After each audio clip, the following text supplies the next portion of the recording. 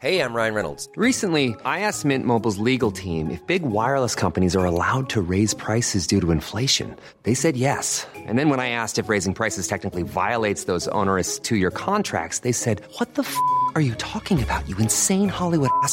So to recap, we're cutting the price of Mint Unlimited from $30 a month to just $15 a month. Give it a try at mintmobile.com/switch. $45 up front for 3 months plus taxes and fees. Promo rate for new customers for limited time. Unlimited more than 40 gigabytes per month. Slows full terms at mintmobile.com. Hey, Dave. Yeah, Randy. Since we founded Bombas, we've always said our socks, underwear, and T-shirts are super soft. Any new ideas? Maybe sublimely soft. Or disgustingly cozy. Wait, what? I got it. Bombas. Absurdly comfortable essentials for yourself and for those facing homelessness. Because one purchased equals one donated. Wow, did we just write an ad? Yes. Bombas. Big comfort for everyone. Go to bombas.com/ACAST and use code ACAST for 20% off your first purchase.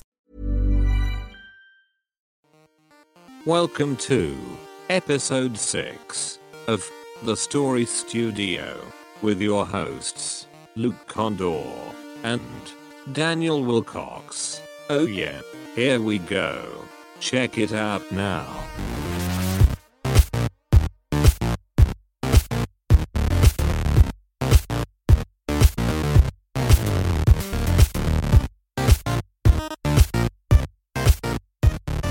Welcome to The Story Studio, a podcast where an independent publishing company explores the world of self-publishing, independent art, and the future of storytelling.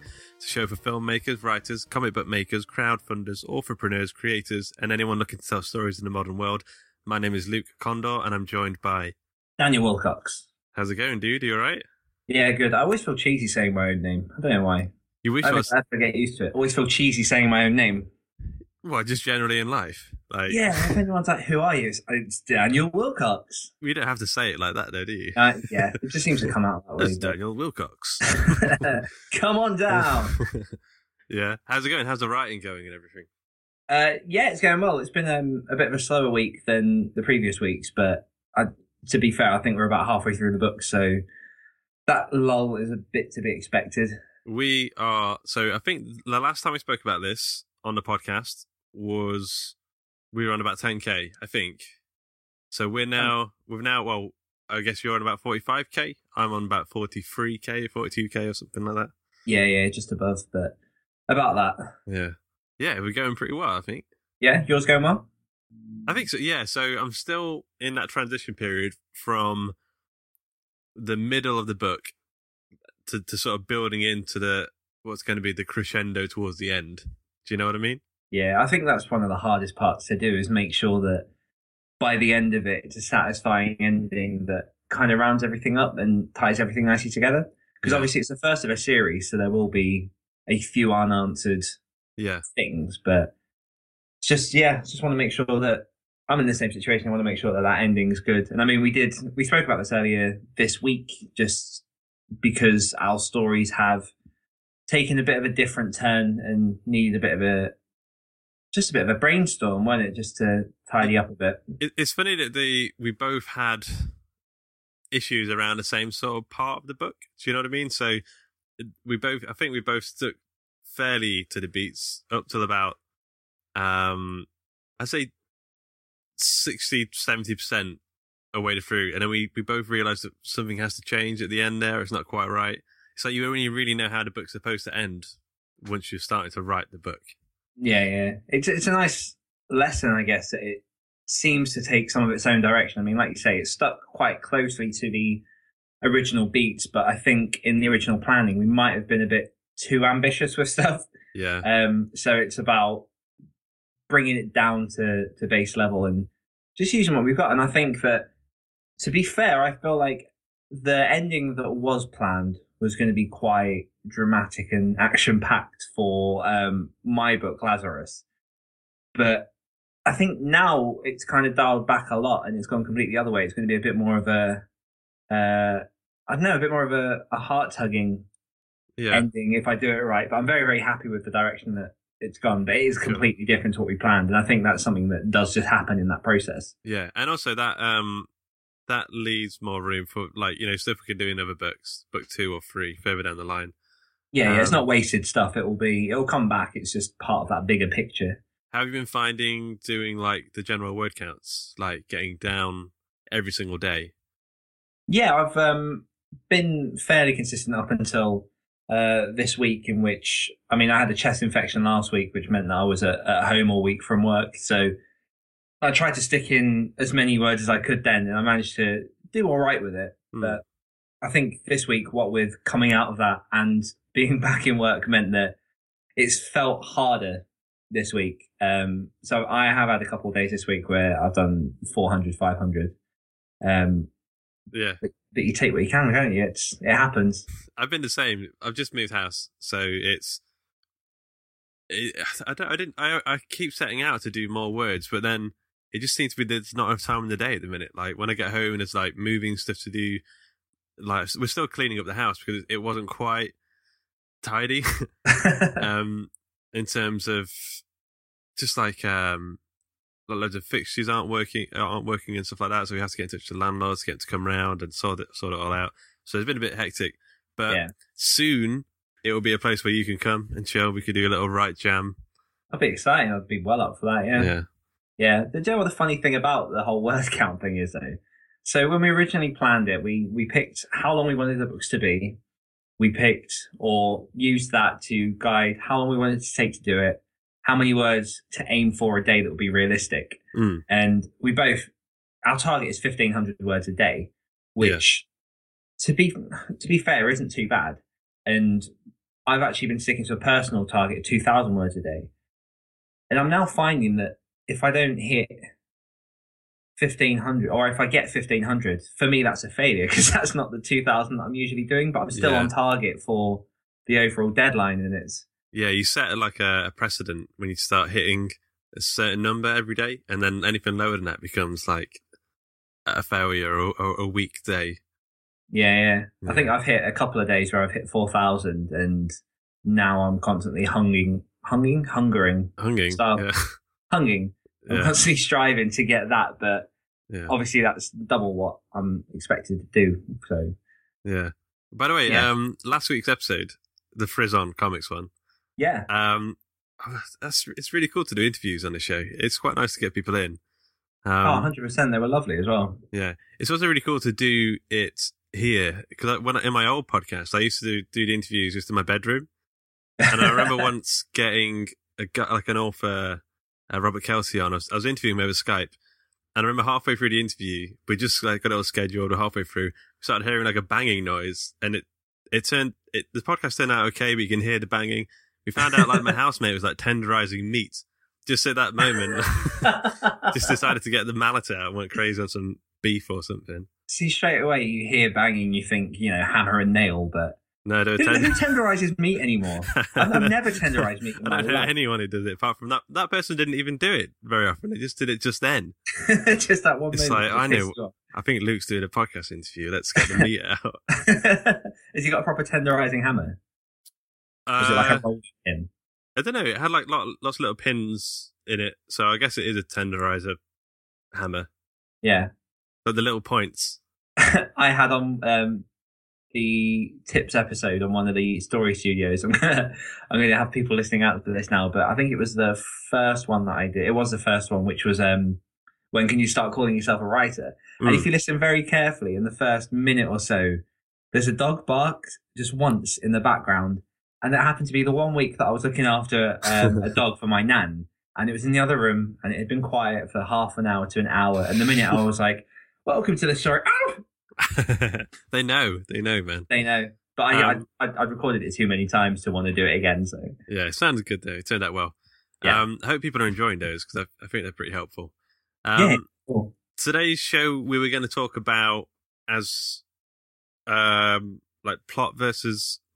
So let's see if I can reword this. So character versus story-driven plots. Does that sound about right? That's perfect, yeah. Cool. But before then, we need to do the big whoops for the week. Oh, what a big whoop. I don't know whose turn it is. Do you want to go first? Have you got one? I can go first, yeah. I think my big whoop is a bit of a personal one, and it comes back to those word counts.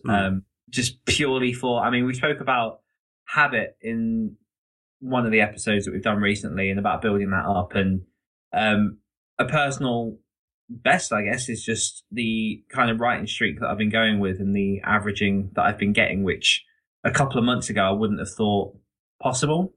So when I was writing the draft for A Clockwork Rose, I was finding it, really fulfilling just getting 1,000 words a day and tipping that. But I've now gotten into that habit, that pattern where the more I'm writing, the more words I'm getting quicker. Yeah. And the easier it is to hit those numbers. And like I say, I'm averaging about 2,000 words a day now.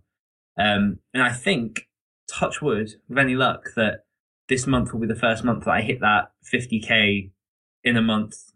The NaNoWriMo. The NaNoWriMo limit. Count. So when it comes round to NaNoWriMo, I'll be ready to smash that, I think. But I have tried a couple of times since I've started writing to do that 50K in a month. And just fell short. It's either been sort of around 38, 40K. Yeah. But like we say, we started writing our books on the 9th, I want to say the 9th of August.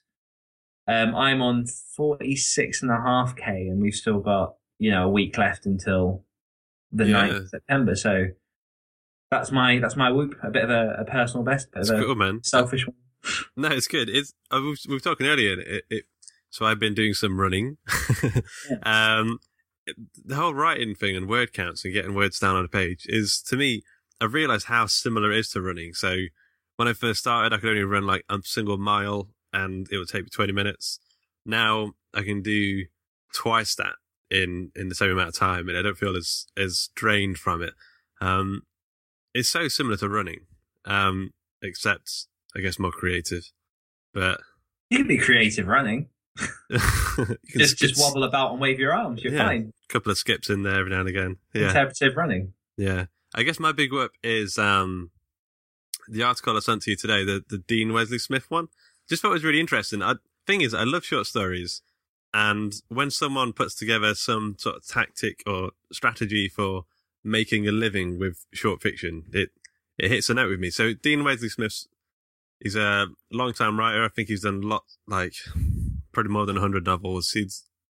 He's got a blog that he writes every single day. He blogs. He did a blog post the other day called Making a Living with Short Fiction.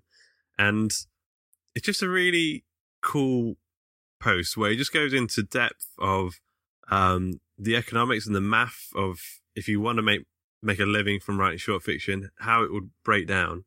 And then so he basically says, if you write a short story, if you write 1,000 words a day, eventually, by the end of the year, you'll have roughly, given a couple of weeks off, you'd have 55,000 word short stories. And I kind of think that's looking through weekends off as well, isn't it? Yeah, I think so. Yeah, that sounds right. Yeah. And he said, so you make the income through various sources. He breaks it all down, from self-publishing on Kindle and selling to short fiction magazines. I've never had any luck with that, really. I don't really try very hard, to be fair. But, it makes you think, if I was to start again as a writer, I think I would just spend the first year writing and publishing a short story every single week. So in the weekdays, Monday to Friday, I do 5,000 words. And then the Saturday I'd edit it and make a cover, and the Sunday I'd publish, and I just keep doing it. And you probably won't make a full-time income from it, but I'm sure you make a bit on the side, and you're going to learn so much from doing it. Yeah, it's a great way to hone your craft. I mean, I've tried a couple of times submitting short stories to magazines and that, but I think I suffer from that. I hate rejection, and it's not even rejection with a lot of the magazines because you don't even hear back. Yeah, it's just like being ignored. But it was interesting seeing the breakdown and seeing how much work and how long it would take to make a reasonable income. And I think, if I remember rightly, it was the way that he broke it down. It came to after 3 years of working on it, you'd sort of be averaging about $16,000-$17,000. Yeah, something like that. Yeah, like a basic income. Yeah. Yeah, which, I mean, if people are interested in or seriously wanting to write short stories and go down that route, it's not a bad path to follow. It's just knowing that you have to put in that work. And I think that's what scares a lot of people. Yeah, I think one of the points in the post is about work ethic and just saying you have to consistently and constantly write and publish. And I kind of feel like that's what we're doing. Maybe not short stories specifically, but we're doing a bit of a mix of everything. But we're doing more than 1,000 words a day, generally. Yeah. Well, if you think of the other stories as well, that's, a short story, at least one a month from each writer. So Yeah. we're definitely, it's bringing that stuff out. And I think, one of the little notes in that which struck a chord with me, and also I was listening to the self-publishing podcast guys today, one of their old episodes. And Johnny B. Truant says exactly the same in that, which is the whole, don't tell me you have no time. I don't want to hear excuses. Either you want to do it or you don't. Yeah. And I love that note of, because I was the same when I started writing. It was always, how am I going to find half an hour to write per day? And it does feel like a big hurdle until you get to the point that you start doing it. And I guess it depends how much you want it, because I used to love gaming. I used to love watching TV, and I still do. But now it's a case of which takes priority. And for me now, that's writing. So the excuses are just invalid if it's something you're actually after. It's the same with saving money. So the basic, I don't want to get too much into like economics and finance and stuff, but the basic gist of saving money is you're supposed to save 10% of your income every month. That's the most basic advice that everyone says. 10% of your income every month. Now they say, put that aside first, and then work your expenses out and your free money and your spending money out from what's left. So I kind of feel like with writing, I'm going to set myself aside the writing time first, and then we're going to spend the rest of the time divvying that into free time to watch films and read and stuff like that. Yeah, that's the same. And I kind of, it is almost like a transaction. If I get to a point where, say for example, last week where I was ill, where I thought I would have to, lie in and give my body that time to rest, that meant that lunchtime or in the evening after my son's gone to bed, just giving that extra half an hour, because you're trading that for the rest. And it's that kind of balancing things out. Yeah. Yeah, I think we're on the right path. And I think there is no excuses with time. I mean, you've got it. I think you've got it worse than me. Not worse, but like, because you've got a kid. It is, demanding. But... We've got a cat. He can be quite demanding. You have 2 cats? We have 1. I know, You have 2. I have a female human called Cat and a feline cat called Oscar. Yeah. And it is also, again, along that sort of strain, I did see a picture go up on Facebook earlier from one of my friends, which I've seen go around a lot, but it's so poignant, which is, don't tell me you don't have time to send a text. It takes 3 seconds. And your friends will make time for who they want to make time for. So, and it's right. If you get a text through, and I've done it before. I know that I have, where I've been like, oh, I can't be bothered to answer that right now. When it would just take 5 seconds, it'll be done. Yeah. So no excuses, I think, is the bottom line. Yeah, it's all about priorities. Okay, so we get onto our main meal, main course for the day. Go for our meaty meal.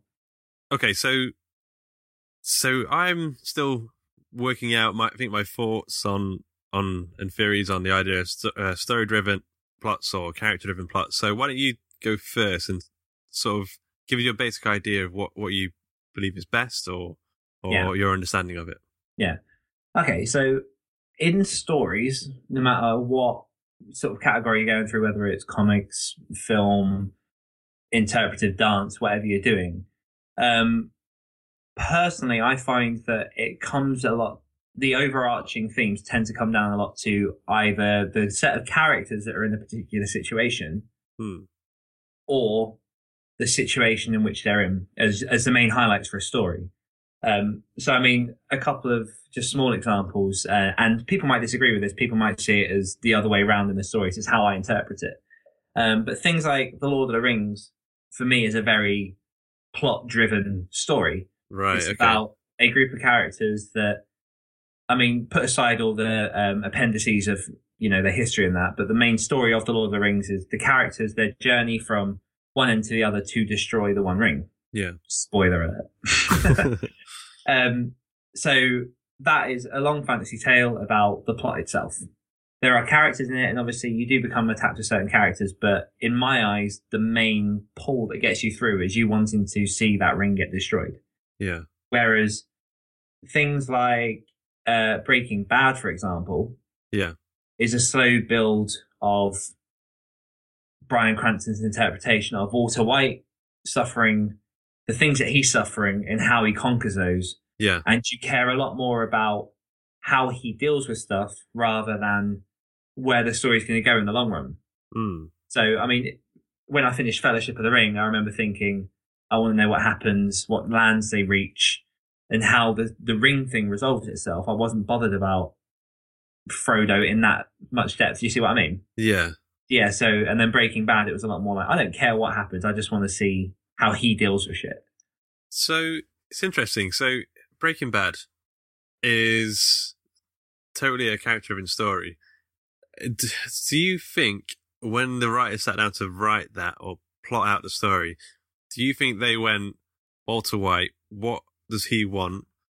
And what would he do in the situation? And then they'd written out the plot from that, mapped out the plot from there. As opposed to Lord of the Rings, I guess, where he said, this needs to happen, so we're going to create a character for that to happen too. Yeah, I think so. I think, and I mean, from the stuff that I've read about Breaking Bad, they didn't know which direction it was headed. Yeah. So I don't think when they set out that they did have all the ends tied up. They sort of started with season 1. I mean, they even admitted that Jesse Pinkman was going to be killed off at the end of season 1. Yeah, I saw that. Until he became such an essential character to the story that they had to keep him because he was a central point around the whole thing. Yeah, and it sort of wrapped up pretty neatly in the end. Like, to me anyway, I thought it was a great ending. Yeah, I thought it was fantastic ending. I think with anything, there are always things that I would have changed slightly, but in terms of wrapping up what they had built, I thought he did a fantastic job. Yeah. So when I think about character-driven plots or story-driven plots, I think of the term character agency. Have you heard of that term? I've heard of it. I don't think I'm all that familiar with it. So the way I understand it is when the character's motivations push the plot forward. So through their choices, like their error in judgment. So Walter White's error in judgment in terms of, I'm going to make meth to make some money.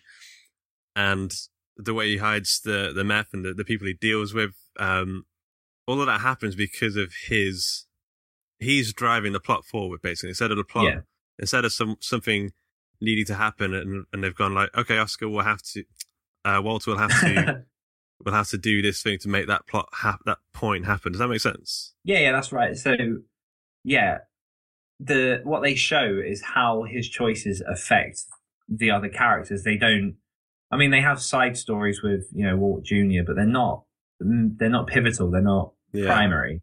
So it is more a case of he steers the ship. Yeah. As opposed to it being, I don't know, like God doing an overview on what's happening. Yeah. I'm trying to think of a bad example. I can think of one, which is, it's the Netflix TV show, and it was about vampires and werewolves and stuff. And it was produced by Eli Roth. I think he maybe directed the first episode or something. Vampire Diaries? No. We'll find out. But I remember points in that where two characters were going after this one girl, and then they met up, they had a scrap, and then he suddenly stopped scrapping and said, oh, what were we fighting for? And the other one laughed and said, I don't know. And then he went on to the next plot point. And I was like, wow, that's the plot driving the car there. Like, it's not the...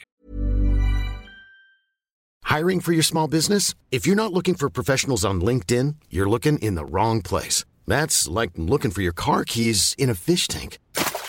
LinkedIn helps you hire professionals you can't find anywhere else, even those who aren't actively searching for a new job but might be open to the perfect role. In a given month, over 70% of LinkedIn users don't even visit other leading job sites. So start looking in the right place. With LinkedIn, you can hire professionals like a professional. Post your free job on linkedin.com/people today. There's never been a faster or easier way to start your weight loss journey than with PlushCare. PlushCare accepts most insurance plans and gives you online access to board-certified physicians who can prescribe FDA-approved weight loss medications like Wegovy and Zepbound for those who qualify. Take charge of your health and speak with a board-certified physician about a weight loss plan that's right for you. Get started today at plushcare.com/weight loss. That's plushcare.com/weight loss. plushcare.com/weight loss. Burrow is a furniture company known for timeless design and thoughtful construction, and free shipping, and that extends to their outdoor collection. Their outdoor furniture is built to withstand the elements, featuring rust-proof stainless steel hardware, weather-ready teak, and quick-dry foam cushions. For Memorial Day, get 15% off your Burrow purchase at burrow.com/ACAST and up to 25% off outdoor. That's up to 25% off outdoor furniture at burrow.com/ACAST. Characters driving the story at all. They It don't made matter. no sense, yeah. I'm trying to think of a good balance. I think Shaun of the Dead is a great example of a character-driven story. So in the sense of, it all starts from his flaws. So there's a what-if situation. What if a zombie infestation happened? But the main story is about this man-child who can't grow up. And we start the story before the zombie infestation. We realize he doesn't know how to lead or manage his team at work. He doesn't tell off his best mate Ed, like for being lazy and smoking weed and stuff. And he's living the same life over and over again. So he's stuck in this like man-child life. And it's almost like, what if this guy who has all these flaws, if we put him in a zombie infestation, would he evolve? And then from there, it's pretty much all of it is just his choices. Like, he is pushing the story forward every single time. And sure, there's like coincidences happen. There's like, at the end where they escape, from the Winchester pub, his, Jessica Stevenson, I can't remember her character's name, but she suddenly turns up with the military and they sort of saved him. But I still think it's mainly about Shaun and how he evolves as a character. And, it's almost asking the question. It's almost like the whole film is asking the question, if this happened, would this fix him? And the answer is, or the hypothesis is answered yes. Yeah, and I mean, you could argue that that is a very, very good balance. You could argue that because it's seen from primarily his perspective and he is the central person, that might be why that's a good balance, because you do have that what if, that overarching story where people are turning. It's going to happen anyway, that people are somehow going to get involved. Yeah. And then stories that seem to jump around from perspective to perspective. So again, jumping back to Lord of the Rings, or even jumping to things like, no, that'll be a bad example. I'll just use Lord of the Rings for now. Game of Thrones maybe as well, I think, is a big... Yeah. Joints from POV to POV all the time. Yeah. But that could be to give you more of that overarching flesh to make the plot drive on more. I mean, Game of Thrones, I'd personally argue, is more character-driven. And I think that plot-driven stories, and I mean, argue the case if you don't agree, but I think the plot-driven stories used to be one of the bigger things in stories. It used to be primarily plot-driven stuff. The older stuff used to be more about, let's get these characters from here to here, we'll create their journeys afterwards. But this overarching idea is what we're going for. Whereas now, and I think primarily because filming has come so far and because shows are so sophisticated and well written now, I think they start with the characters, or they get the situation and think which characters would convey the best to the audience and, you know, make them likable, make them want to keep watching. I mean, personally, I feel like I invest much more if I'm more interested in the character. Yeah. And then the situation is an afterthought for me. Yeah. So, yeah, we definitely, I think we definitely emphasize and fall in love more with the main characters of the story. And if we don't enjoy that character, then we don't tend to enjoy the story. Does that make sense? Yeah. So with Shaun of the Dead, I always go back to it just because me and Kat watched it. It was the first time she watched it. And it used to be one of my favourite films growing up. Fantastic. Yeah, it's just such a good story. And I feel like when you've got that one character and he's got these big flaws, you can empathize with him, and it puts you in the story a bit more. And you sort of, it's almost like you're living through him, and it's a metaphorical lesson for yourself. So maybe that's why it resonates with people. Yeah. And yeah, I think you're right. Having one main character, it does make it a lot easier to connect, because you don't have to worry about, if you've got 3 or 4 characters, you're always going to subconsciously go, who do I like more? Who do I connect with personally? Yeah. And an interesting fact, actually, I found out the other day that a girl that I work with, won't read a book unless it's in first person, because she likes to sit in the driving seat and experience that character. Yeah. She doesn't like to be told the story. And obviously, first person, it's a lot of it's a lot of from behind the eyes of whoever you're doing. So Hunger Games is a fantastic example. And she's right. You go through Hunger Games and you're reading it and you're learning all about her inner conflicts. You're learning all about how she feels in certain situations.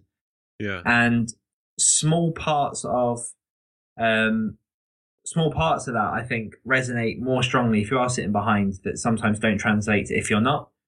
So that sounds a bit jumbled, but to clarify, there's a particular part in the Hunger Games where, and I'm not going to try and spoil it, where have you seen it? I've seen the first 3 films, I think. Is there 4 altogether? Yeah. It was in the first 3, yeah. So it's in the second one. A character who's quite close to her dies. I don't want to say much more in case I ruin it, but when I read that in the book, that was first person. That was as he was dying. It explained all of her inner turmoil, everything. And I felt so sorry for this girl. Yeah. And then in the film, which obviously you can't quite get behind the lens in the same way. Yeah. It was a snap moment over in a second. And I didn't have that connection. So yeah, I think the more you can get behind the lens of someone, the more you can put yourself in that position, the more character driven it can be. It's a strange one. I mean, it definitely seems to, first person definitely seems to add to that feeling of the internal drama of the character. I think it's more difficult to write. Why is that? You're more limited, aren't you? So third person, you are able to say, this character's walking into a bar. By the way, on the street 2 blocks down is a guy with a gun. Mm. Whereas in first person, you say, I walked into a bar. Yeah, you can't really have dramatic irony then with first person, or you could, but it's very difficult. I don't know how you do it. Yeah, I mean you can. I've seen it done where you have a story told first person, and then between chapters, occasionally there will be third person parts. Right. But it does, personally, for me, it feels a lot more forced. It feels less organic. And it's one of the things I consciously try and think of. I mean, I love writing in first person, and Sins of Smoke was written in first person because I guess I wanted to be a cowboy for a couple of hours. But yeah, you do miss out on a lot of that. And I think now I'm always tempted to write first person, but I go third person to give myself more options. Yeah, I think you put, you are, I mean, I don't mind writing short stories in first person. And maybe I will write a couple of novels at some point in first person, but I don't think I'm good enough yet. Does that make sense? I think it takes practice. It does, yeah. I feel like I might be able to I think I did write. I have got a novella that's in first person. But that was completely character driven. But for a novel, for what we're doing anyway with Project Dan, we're writing commercial fiction. I suppose it is going to be a bit more plot driven anyway. Yeah, I was going to actually ask that. How do you view when you started approaching? I've already forgot. What are we calling it now? It's either going to be because it kind of twisted names a bit, didn't it? Yeah, it's either going to be working titles, guys. Yeah, it's either going to be They Remain or They Rot.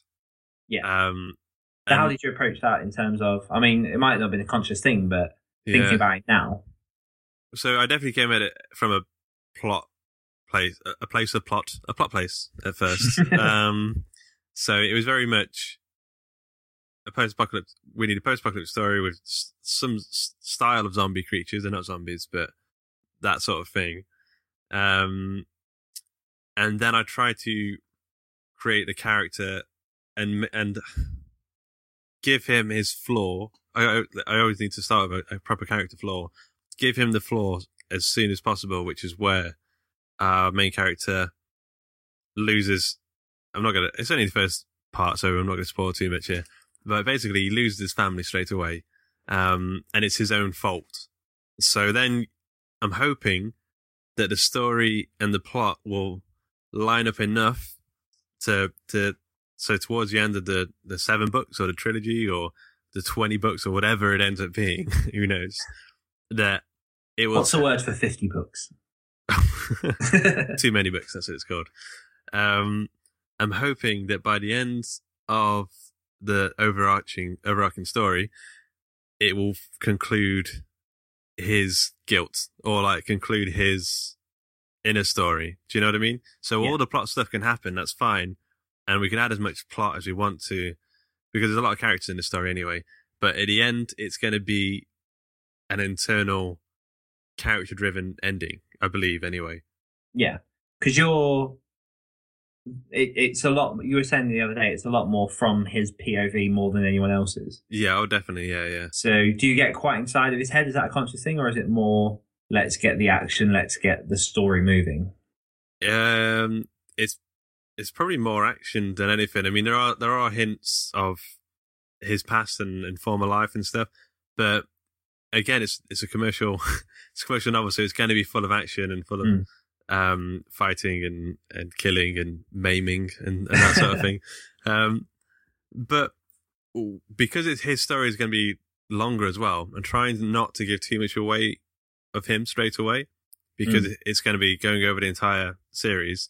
So there's other characters in there which I can give smaller internal stories that can be concluded within a single novel or within however long they're going to be there for. Does that make sense? Yeah. What about you? So how did you go about it with your story? Yeah, again, I think with planning, it's always that what if situation. It's always coming up with that arc that's going to pull it all along, that conflict, what's going to be the theme that runs through. So I think in the early planning stages, plot was definitely a factor. Yeah. When it comes to actually writing, I definitely feel like I'm a character person. Yeah. Because I can't help it. I've gotten into the habit of sometimes going in too deep into stuff and into the really boring detail. So I'm actually trying to work into pulling back a bit. But I like to have it so that if someone's reading the chapter, they're able to identify very quickly with the character and form some kind of bond. Yeah. Because I don't like the idea of passive characters. And I know that in a lot of books, they're an essential part. I've read books where a character's in it for a couple of pages. Yeah. And for me, that really, if I was writing that, I can't let go of that person. Because I'm like, let's put this person in. Oh, they could add X, Y, Z to the story. Have you found that when you started to write a specific character, so that maybe they weren't going to play a big part at all, like Jesse Pinkman. Have you had a Jesse Pinkman in your story when you started to write him and gone, oh, okay, there's actually something here. There's a thread that I can pull. Let me just think. I'm thinking back to Clockwork. I have one, but it's unexpected, and it's we're going to have a certain animal in it, but then we scrapped him because something else happened. He wasn't needed. He wasn't needed. We had a different character who's become a Jesse Pinkman. There you go. See, I think I've actually had the reverse. Yeah. Well, I've kind of gone through the whole process of it. So I've got one of my main characters is a kid called Kurt Alder, and he is a foster child. And originally in the planning, and again, this is early stuff, so it's not going to really take anything out. Actually, it might, so I won't go too deep into that. But basically, I've just remembered. But okay, so Kurt's a foster child. That's all you need to know. But I've had a character that originally wasn't going to be in it, who I decided the story needs it as a bit of a pull along, as a bit of a emotional tie, so that there wasn't so much loss. And when I put him into it, thought he was going to be a lot bigger than he was, and he really hasn't been. And he's kind of come along on this journey, and now is faded. Yeah. So yeah, I've had the opposite, but I'm trying to think. But I guess this would be the main takeaway, that you can start with a really blank character, and as you write them, you can turn it into a more character-driven story just in the writing itself. And as you're doing your first draft, you can figure out more of it, and you can change as you go, really. Yeah. And I think really, ultimately, it's going to be a constant backwards forwards between whether people prefer to write plot or they prefer to write character, because I've read books where the characters have no depth, but the story is fantastic and really, really interesting. But I mean, personally, for me, I think because I like that character, I missed that part. And then you have people like, I mean, I'm a Stephen King advocate anyway, but a lot of his books, I think, for me, feel like a really good balance, because he does have that what if situation. So, for example, with Cujo, what if a woman and a child went to a mechanics out in the middle of nowhere, the people weren't home, and there was a rabid dog? Yeah. But as he's writing that, you're so in the characters' heads, and he goes so deep into their background and their feelings that they both kind of complement each other. Yeah, I think that's, in all honesty, I think that's my favourite approach, where you have the what if situation. Even Breaking Bad is a what if situation. What if a high school teacher with cancer decided to cook meth? Yeah. You can still create a character driven story once you've got people in the door. Do you know what I mean? Get them in, tell them you've got cheeseburgers, and then give them a salad. Or something along that. Yeah, along those lines. No, I like that a lot. Just as another example or question, how would you view Suicide Squad? Or have you seen it yet? I've not seen it yet, no. Oh, but okay. I've heard bad to mostly bad. Bad to terrible reviews, really. See, I'd definitely say that story is character driven, but not in the best way. Is there too many cooks in the kitchen or something, or what? I think so, yeah. Okay. Yeah, but we're going to have a whole episode on this at some point. But I feel like we're going to have an episode where we talk about the DC film universe's problems. And I think you are on something there. One of the problems is that they've all been plot driven stories. Like Batman v Superman is, although they have the whole Martha thing, it's kind of like, it's not real. It doesn't add up for me anyway. I don't think it's believable. No. It's completely plot driven. They're more focused on the bigger universe than they are on the actual intricacies of what are essentially just really dark characters. Yeah. They've almost gone like, right, we need an emotional bit that's going to start Batman and Superman fighting. And then they've just made this like shitty resolution up to it. Just to keep it ticking over. It's like, this is completely character driven when it's not actually. It's plot. It's cheeseburger hiding in the salad. Yeah.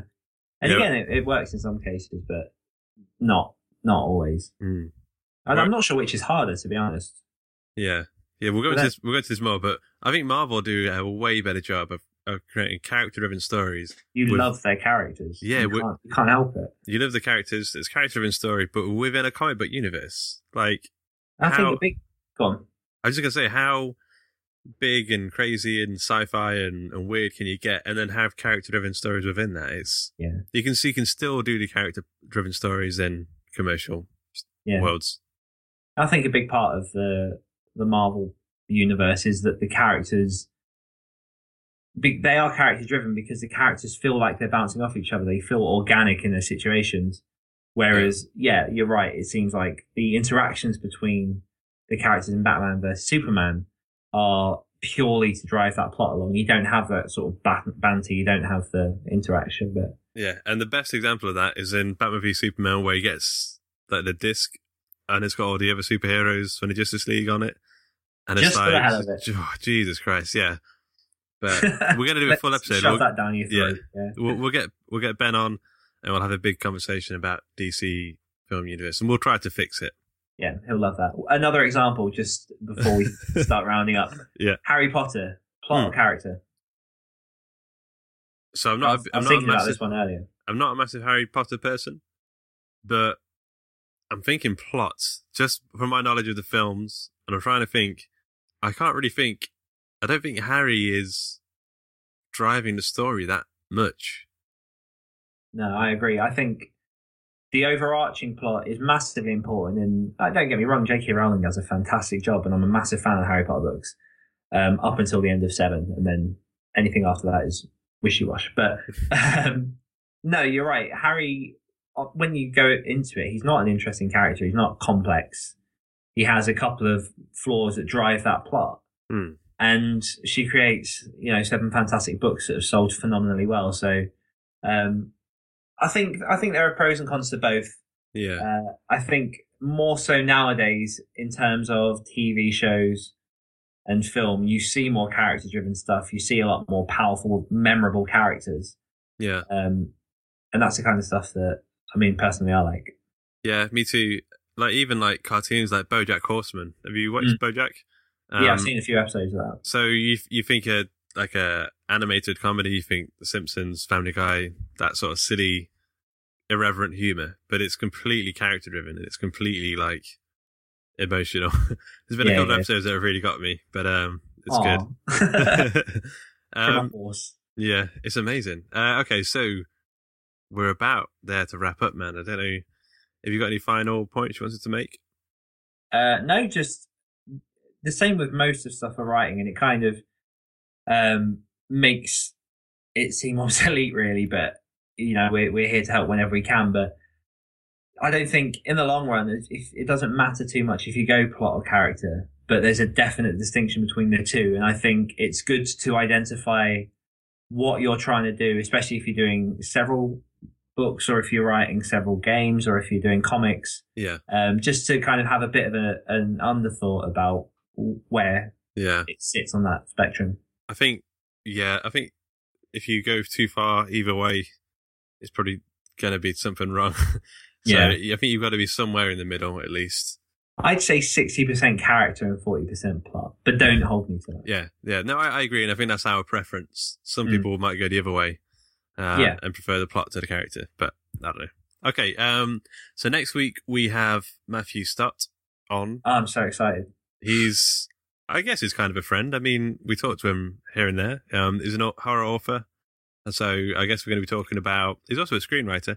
I guess we're going to be talking about writing and publishing horror books and that sort of thing.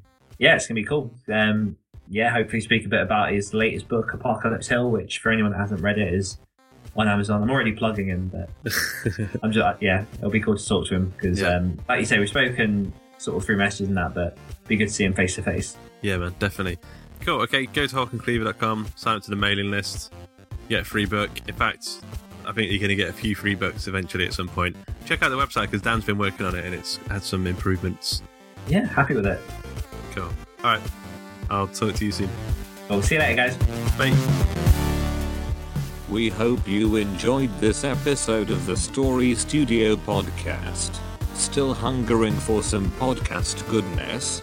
Then why not check out our other show, The Other Stories? Oh, and did you know? Every time you leave us a review in the iTunes store, a puppy is born. Cute, eh? Anyway, toodle pip.